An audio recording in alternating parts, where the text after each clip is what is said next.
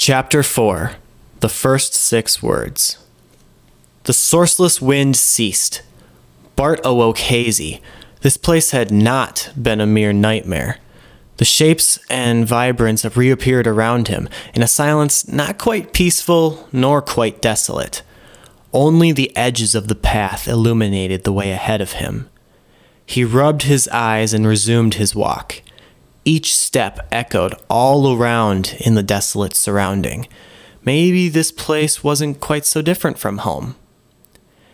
"You weren't so different," emanated the nowhere voice from before.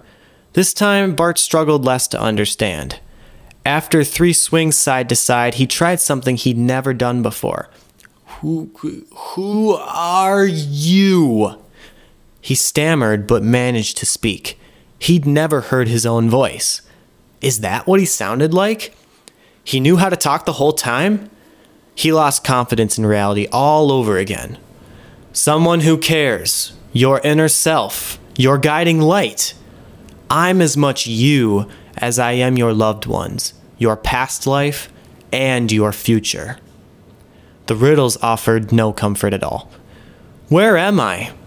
The first 6 words Bart ever spoke came out correct, though he still had to carefully think about creating even the smallest syllables. The path illuminated brighter than before, urging him forward. Bart's feet marched on with a timid touch, afraid of what was next. As he walked, the path illuminated further and further in the distance, as if awaiting him. For a few yards, Bart enjoyed a tranquil silence. His eyes were adjusting to the newfound brightness and contrast in his surroundings. He felt less afraid of the new world he found himself in. Soon after, he became lost in a trance, still and sideways down the path, standing into the void.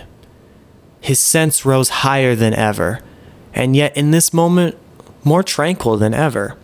It was the only time in his life where he was truly himself. He'd felt alone plenty throughout his life, but never content in his singularity. In this land, though he told himself it could be easily a hallucination or a dream, he was Bartholomew Swinton. Not Bart, not that kid, not him.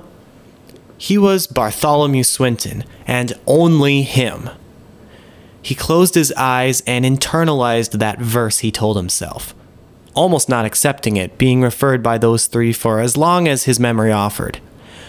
He was finalizing his thought when a scene illuminated behind him, off to the right side of the path as he faced left.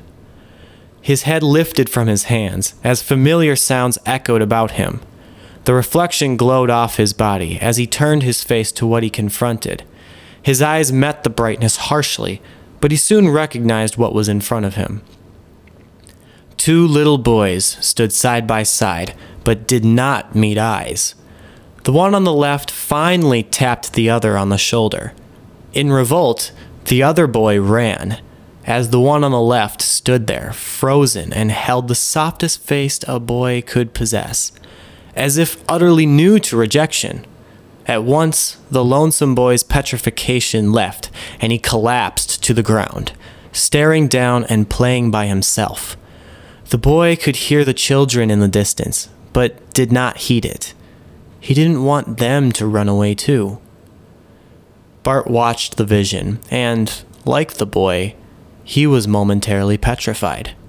He stood there, speechless and thoughtless, no perspective of this dream world or the real one.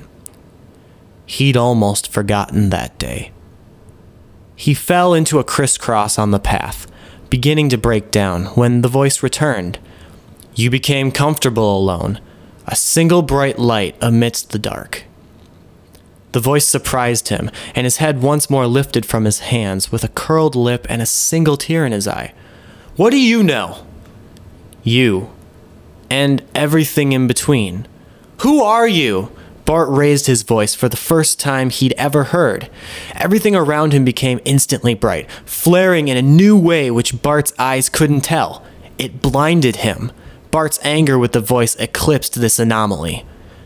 "I am your guide, the one who's there." And like that, the voice went mute. along with the world. Bart resumed his walk. As he did, soundless sights and visions appeared outside the path ahead. All were images of his childhood, various pieces he remembered, and didn't want to. This was either intervention or torture. Bart couldn't decide. They became greater and greater, more and more, brighter and brighter. Bart was surrounded by bright, loud images of his childhood he could barely remember. He certainly couldn't keep up. He covered his ears frantically and winced his eyes. They made their way into his head. Bart soon found himself prone on the path, laying there in agony until everything eventually went mute, and the world crumbled around him. All contrast faded. All pieces broke away. Bart passed out once again.